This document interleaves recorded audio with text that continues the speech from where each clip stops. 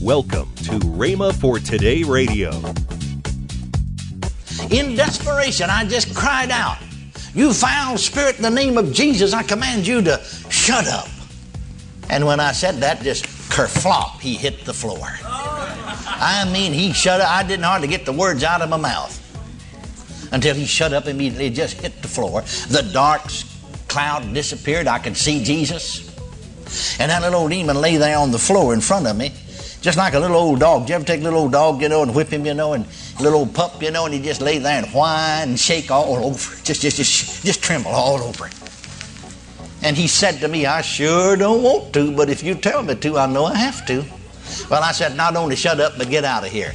And he got up and ran off. You're listening to Rhema for Today with Ken and Lynette Hagin. Today we continue the classic series, The Believer's Authority by Kenneth E. Hagin.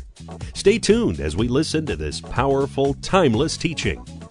Also, later in today's program, I'll give you the details on this month's special offer.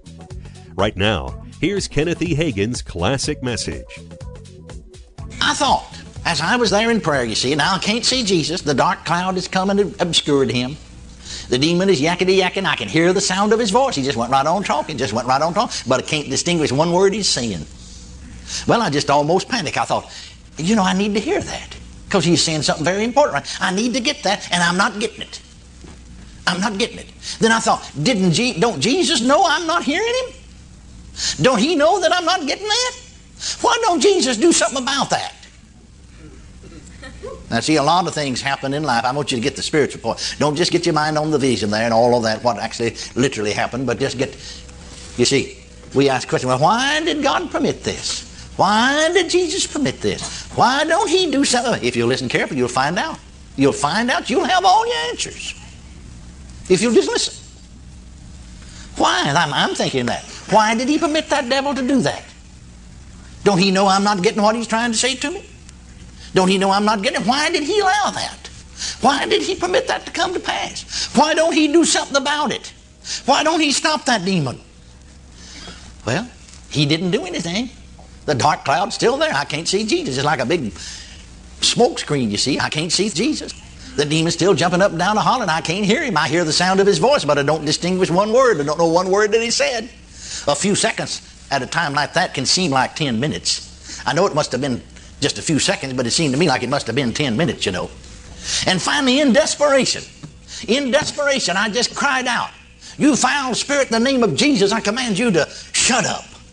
And when I said that, just kerflop, he hit the floor. I mean, he shut up. I didn't hardly get the words out of my mouth until he shut up immediately, just hit the floor. The dark cloud disappeared. I could see Jesus. And that little old demon lay there on the floor in front of me, just like a little old dog. Do you ever take a little old dog, and whip him, and a little old pup, and he just lay there and whine and shake all over, just tremble all over. And he said to me, "I sure don't want to, but if you tell me to, I know I have to." Well, I said, "Not only shut up, but get out of here." And he got up and ran off. And then Jesus said something that absolutely upended my theology. Now, sometimes our theology needs upended. If it does, it's just upended. Praise God. What do you say? Get it lined up right. You see, he knew what I was thinking.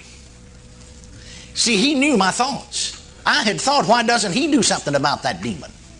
Why doesn't he? Why did he permit that? Why did he let that happen? Don't he know I'm not getting the message? Never will forget, as long as they live. To me, it's just as new as though it happened last week. See, spiritual things never grow old. Hallelujah. So he knew what I was thinking, and he said, "If you hadn't done something about that, I couldn't." Well, now, that came as I said, with great surprise, "Lord, I know I misunderstood you. You didn't say, if I hadn't done something about that demon, you couldn't. You said you wouldn't, didn't you?" No, he said, "I said, if you hadn't done something about that, I couldn't." I said, "There's something wrong with me." I said, "Lord," you see, the second time now, "you didn't say, if I hadn't done something about that demon, you couldn't. You said you wouldn't, didn't you?" No. He said, I said, if you hadn't done something about that, I couldn't. Well, I sort of shook my ears that way, both of them, and I said, there's something happened to me. I'm not hearing right. Lord, I said, I know I misunderstood you, or I didn't hear it right. You didn't say that if I hadn't done something about that demon that you couldn't. You said you wouldn't, didn't you? And then he answered just pretty bold, just almost out and said, no, I didn't say I couldn't. I said I wouldn't. I couldn't, not I wouldn't. I'll get it right. I couldn't, not wouldn't. Could not. Well, now, one fella said to me, well, now, don't tell me there's not anything Jesus can't do, because he can do just anything he wants to do. I said, well, if he can, why don't he make you pay your tithes? That ended the conversation right there.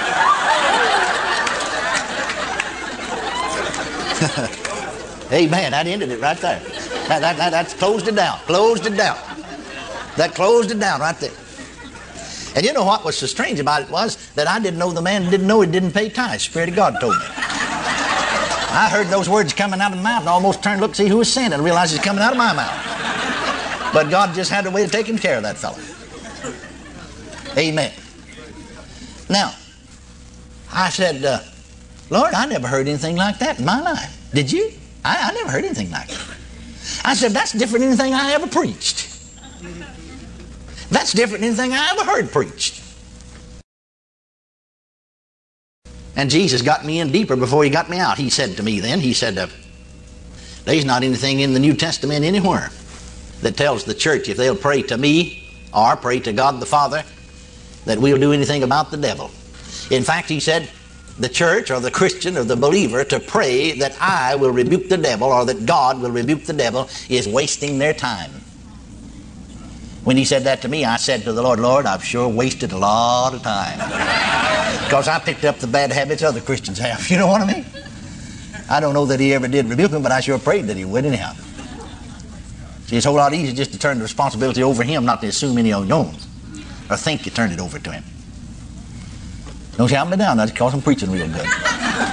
And so I said, I've sure wasted a lot of time then. Then I said to him, Lord, I can't accept that. I don't care if I am seeing you. I don't care if I am hearing you and you're talking to him just as real and as plain as any person that ever spoke to me in my lifetime. I still cannot accept that unless you can prove that to me by the Word of God. I won't accept any vision, any kind of supernatural experience if it can't be proven by the Holy Scriptures. Now listen, particularly the New Testament, I'm not so concerned about the Old. I'm not living under the Old Covenant. It was for spiritually dead people. I'm not spiritually dead. I'm living under the New Covenant. Are you listening to me? And that's where the Christian ought to live. Get in the epistles and live there. And then you'll really flourish as a Christian. Praise God. Well, I said, your Bible said, in the Word of God, it said, in the mouth of 2 or 3 witnesses shall every word be established. So I want at least 3 witnesses, and all of them in the New Testament that proves what you've said, or I won't accept it. Now, you think he became angry with me because I said that? No, he didn't. And Jesus just smiled so sweetly, and he said, I'll go you one better. See, I said 3. He said, I'll give you 4 witnesses. In the New Testament, you see. And I said, well, I've read the New Testament through 150 times and portions of it more than that. And if there's anything like that in there, I don't know it. And he said, why, son, there's a lot in there you don't know yet. I'm glad there is. I said, I'm glad there is. Praise the Lord. Amen. Now then, Jesus said to me, first of all, nowhere, there's no place in the New Testament, let me say it again, no place in the New Testament where any writer, Paul, that is writing letters to the church, you see, Paul, Peter, James, John, Jude, any of them that wrote letters to believers or Christians, not one single place where they told the church to pray to God, the Father, about the devil or against the devil. Not one single place. Not one single place. That's the reason he said to me, people who pray that God would rebuke the devil are wasting their time. You see, the least member of the body of Christ has just as much power over the devil as anyone has. And unless believers do something about the devil, nothing will be done. You can see that in that case. Nothing was done till I did it. Now Matthew records, this is the first scripture that Jesus gave to me. First of all, Matthew is the first witness. Matthew the 28th chapter, when Jesus arose from the dead there, you know. Matthew 28:18. Jesus said, all power or authority is given unto me, both in heaven and in earth. Now the Greek word, I knew this, translated power means authority. What Jesus actually said is all authority is given unto me both in heaven and in earth. Now he said, if you stop reading there, Jesus said to me in this vision, then you would say, well now dear Lord Jesus, you do have authority on earth. You could have done something because it said right here that all authority in heaven and in earth was given unto you. But he said, you see, I immediately delegated my authority on the earth to the church. I immediately turned that over to them. You see, I immediately said to them, go ye into all the world. Hallelujah. Matthew said, teach all nations. Mark said, go ye into all the world and preach the gospel to every creature. He that believeth and is baptized shall be saved. He that believeth not shall be damned. And these signs shall follow them that believe. One of the very first signs was that they'd exercise authority over the devil. My name they'll cast out devils. They'll speak with new tongues. And right on down the line, they'll lay hands on the sick and shall recover. Well, the very first sign that would follow any believer, not just some preacher or somebody, but any believer, is in my name they'll cast out devils. Honey, I was thinking about our offer this month. I really like this devotion by your dad, Health I know you Food. like that one very much. Because, you know, one thing that we've always done is we make our confessions ahead of time that, hey, that the flu can't come near our home. And this devotional just helps to remind you of that every day.